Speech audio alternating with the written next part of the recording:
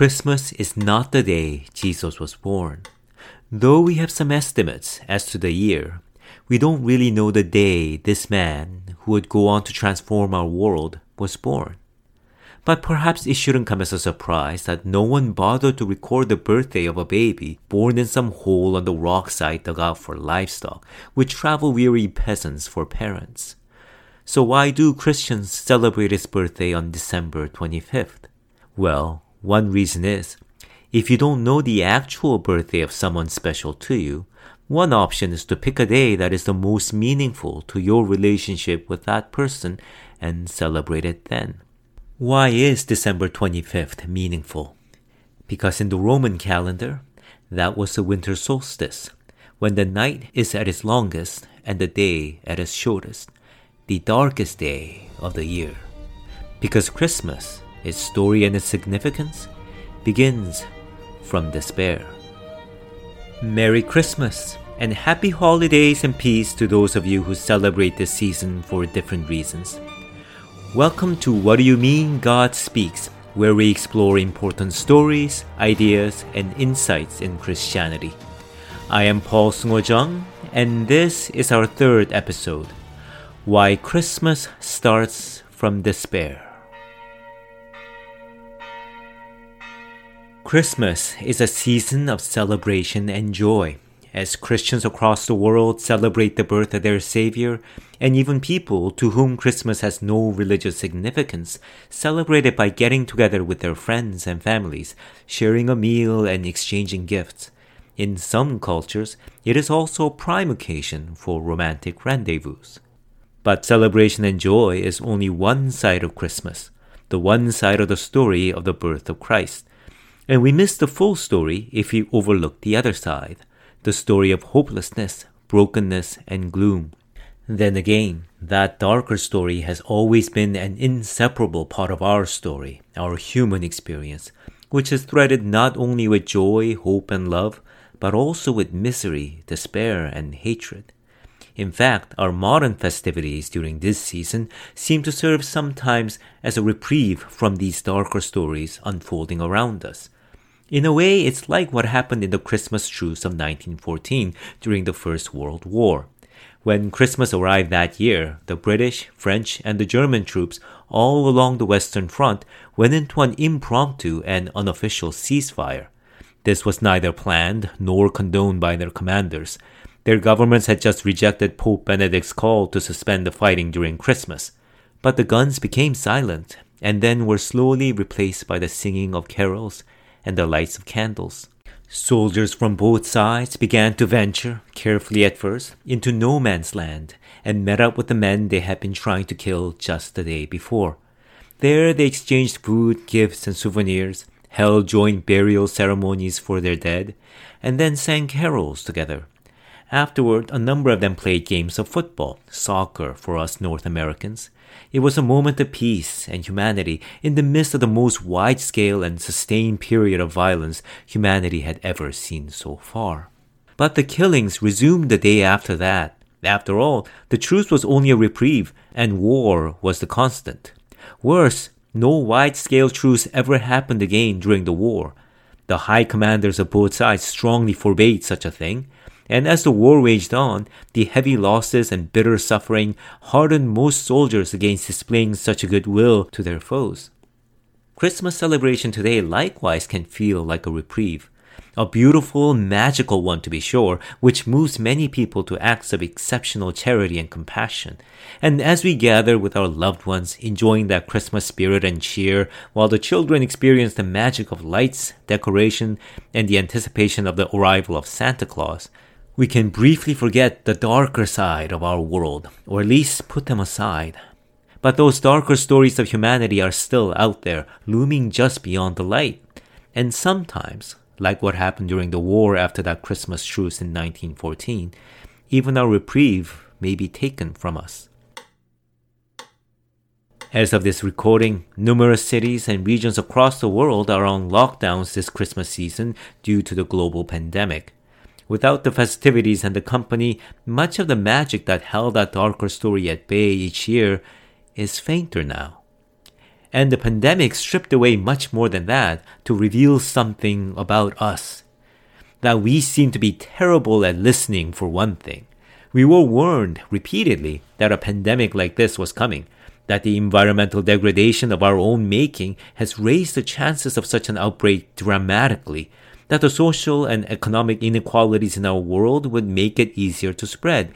Still, we were told, we can prepare for it while we have the time if we're willing to make the effort and pay the cost. The YouTube video of Bill Gates in 2015, concluding his TED Talks with the words, "If we start now, we can be ready for the next epidemic," is sobering to see now in 2020. The pandemic also revealed that our most advanced governments and systems can fail us, from the ones who hit the initial outbreak to those who downplayed it or used it to fend racial and political divisions or simply failed to take the steps to prepare. Each and every time, there were things that governing bodies and leaders across the world could have done to limit the devastating effects of the pandemic, yet they failed. But it wasn't merely the governments. We all participated in this failing. Fake news and conspiracy theories run rampant on our social media, and health precautions such as masks or refraining from indoor gatherings became weapons for partisanship and feuds, so much so that wearing medical masks has been the cause of life-threatening brawls and riots. What the pandemic revealed as it locked us in our homes and stripped away much of the reprieve that Christmas usually offered over our darker stories was our human failings writ large at every level of our societies. Which is not to say there were no bright spots, as essential workers kept our world running and the health professionals and researchers worked to fight the pandemic and save lives. But when all said and done, our world is not where it should be, and more to the point, it's not where it could have been had we done better. And that's the true tragedy. Where we are not where we could have been. After all, it is not the unavoidable suffering that truly scars us. It is the tragedy that we could have avoided, when we realize things could have been different if not for our failings. Say there's this man who died from an illness in his 90s, yet he has lived a full life, one that was enriched with deep family ties and lasting friendship, whose work was meaningful to him and made a difference, however small. If we knew this man, we'd mourn his death, but we would also celebrate his life.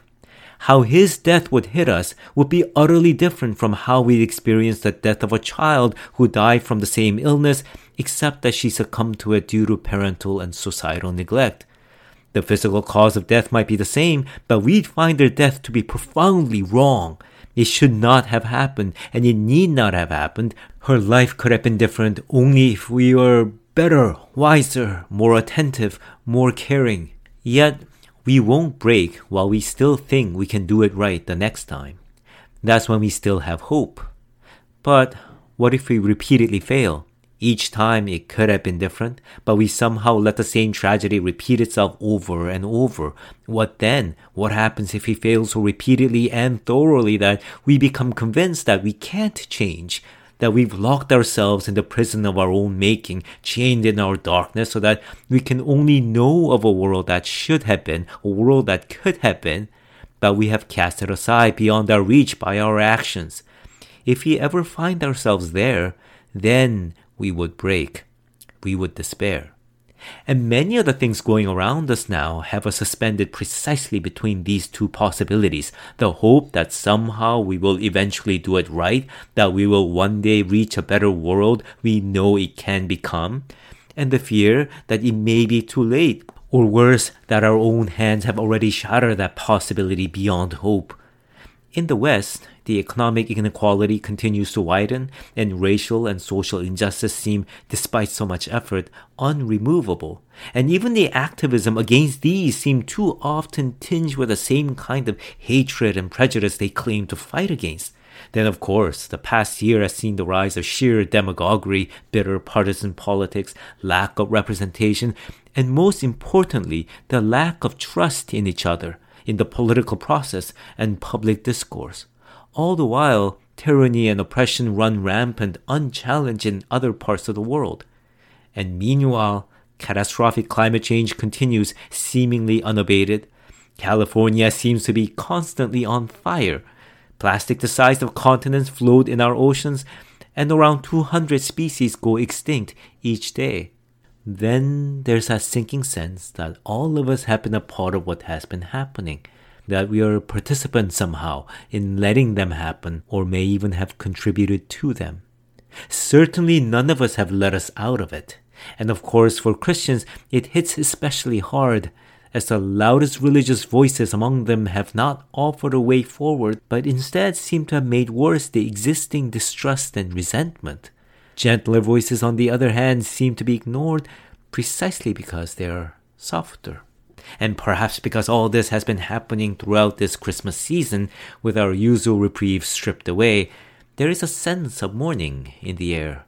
Thankfully, there is still some sense of hope too. There are people out there doing good, reaching out to those in distress through organizations, churches, or even just personally, looking after the vulnerable, speaking up for those who can't, even doing little things that make the lives around them worth something.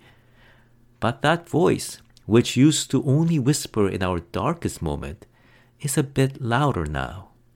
And it says something like this: maybe it is too late. Maybe everything will fall. Maybe we should let it, because we deserve it as a people, as a nation, as a civilization. If you've ever heard this voice, you're in a place to understand the fuller story of Christmas, the story of human sin and the birth of the Savior. Now, when people talk about sin today, it feels as if many of them are imagining God wagging his fingers to the naughty children of the world, or more poignantly, to the people not sitting down on church pews on Christmas Day, telling them if you misbehave, Santa Claus won't come for you. Instead, you will get Krampus, a horned half-goat, half-demon figure in Central European folktale who punishes the bad children, and what misbehaving amounts to, that's often not very clear. But the Christian idea of sin is much broader than that, and frankly speaking, more real. In the original Greek, which the New Testament portion of the Bible is written, sin literally means to miss the mark. Miss what mark, though, and how? Clues to that is given with another word that is often used to describe sin: being lost. As in, we are not where we should be, where we hope to be, and worse, where we could have been. This isn't the world, the life that we hoped for and could have arrived if only we did not go astray. But we no longer know how to head to where we hope to be. And whose fault is that? Difficult to say, because our mistakes and responsibilities are all interconnected. It's hard to tell how much of it is our fault and how much of it is other people's. Everything's all tangled and we find ourselves lost in it. That's the fuller idea of sin. And the Christian story of sin isn't meant to be some morality tale to drive people to conform to some standard by threats of punishment or guilt trips. Now, it certainly has been used that way, but that isn't what the story really is about. Rather, it's a testimony, a confession of religious people claiming to be a nation of God who realize they have failed and failed profoundly. They're not what they could have been and should have been. It's the intergenerational diary of their struggle with a profound sense of despair, that everything may be too late, that they're now locked into being the kind of people they should have hated to become, creatures of empty religious habit led by hypocrites whose sense of moral and religious superiority is a sham, and their standing with God is based on a lie. It's the diary of a people who's lost. And actually, it should disturb us that this is how the Bible describes the people who claim to believe in God, the forerunners of Christians. This should serve as a sober warning to the present generation. The prophetic book of Isaiah, the one that Christians believe promised the coming of Jesus Christ, opens with this message to the people of God. Let me summarize it here.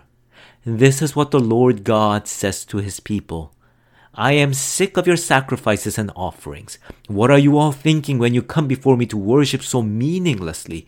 Quit your charades and pretensions. I can't stand your religious services and meetings and your holy day gatherings. I'm ignoring your performances of prayers, no matter how loud or long you pray. Do you know why? Because you then go and tear other people into pieces. Listen, clean up your act and stop doing evil. Learn to do good. Work for justice, raise up the oppressed, stand up for the downtrodden, defend the defenseless. Yet that generation did not change their ways. It became worse, so that a few generations afterwards, the book of Jeremiah speaks out again with this message. God is telling his people this: stop saying, this is the temple of the Lord, this is the temple of the Lord. It will not protect you. Change and treat your neighbors right. Stop exploiting people around you, the people who have no one to rely on. Stop worshiping the false gods that let you do this. Then I will let you live here and use my name for your worshiping place. As it is, you all participate in stealing and murdering, lying and cheating on your spouses, and then you stand here thinking that your religious membership that bears my name gives you the license to do these things and get away with it. But I am real, and I am watching, and you will not be protected forever. But these messages, again, were ignored. Traditions say the prophet Isaiah was executed by being sawed in half. Jeremiah was thrown into the pit to die, only to be saved when a pagan empire that God has brought as a judgment on his people destroyed their city and their temple to God. And by the time that Jesus was born, centuries later, nothing had really changed. Foreign empire ruled over God's people. Oppression, tyranny, inequality, and injustice weighed upon their world. A shrewd but cruel and murderous king ruled over them, though he tried to appease the people by building them another grand temple to God's name.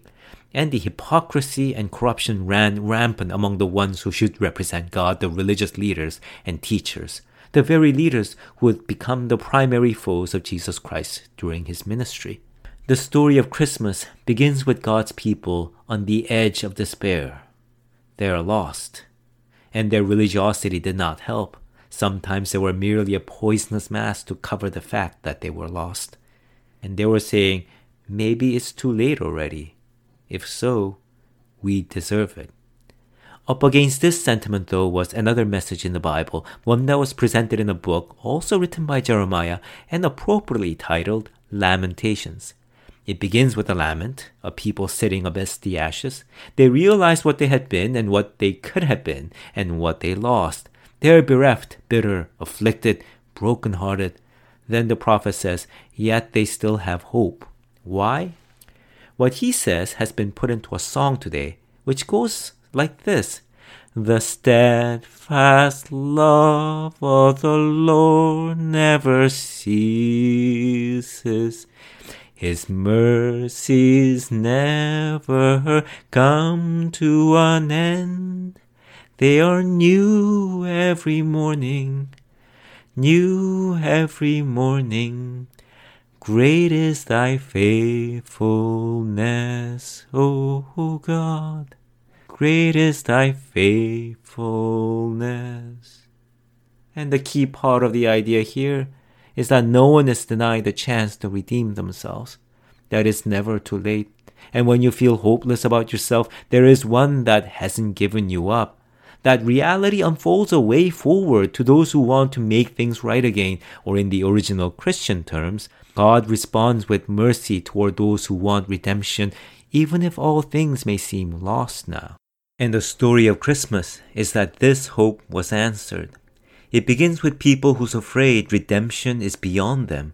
They don't hope for Santa Claus. They expect only Krampus forever. Then one early morn they wake up and find the gift they most wanted, a gift that told them they're still worth the whole world, caringly wrapped, placed by their bedsides. For when our story was at its darkest, a child was born. This child was one through whom God would reveal a new path for the lost, a way forward to a world that can be what we hope it to be. But we won't just magically find ourselves there. It begins step by step from where we are, the place where we are lost. And our steps forward is enabled by the one who on Christmas morning is still just a newborn baby, fragile, vulnerable, and seemingly insignificant, born from a young girl who was nearly killed for bearing a child before being married and accompanied by her carpenter husband. She gave birth while traveling, and no one was willing to let them stay in their home, so the child was born in the stables and laid in a food trough for the livestock. Yet this is how reality is structured, or in the original Christian terms, how God acts and unfolds his story. A way forward for the lost, their salvation, will not be found from those at the top of the structures of power. Otherwise, they would have made our world better already. Or even by the revolutionaries wanting to upend it only to become the same sort of people themselves afterwards. The path to salvation begins humbly, small and fragile, seed planted in the ground. There it will grow unnoticed, but grow it shall. And those who will see it, those blessed to be where the seed fell, will be like the earthly parents of Jesus, those who do what they are able where they are placed. A young girl promising to believe God and raise the child the best she can in the face of adversity and uncertainties. A laborer who is moved by God to take in a girl about to be condemned by the society as his family and her child as his own. And what that child will bring about will need to be told some other time. Thank you for listening. And if you enjoy this content and want to hear more, please subscribe, follow, and share. And I hope you'll join me next time for the 4th episode, God, Science, the Universe, and the Flying Spaghetti Monster. Until then, I'll be waiting here.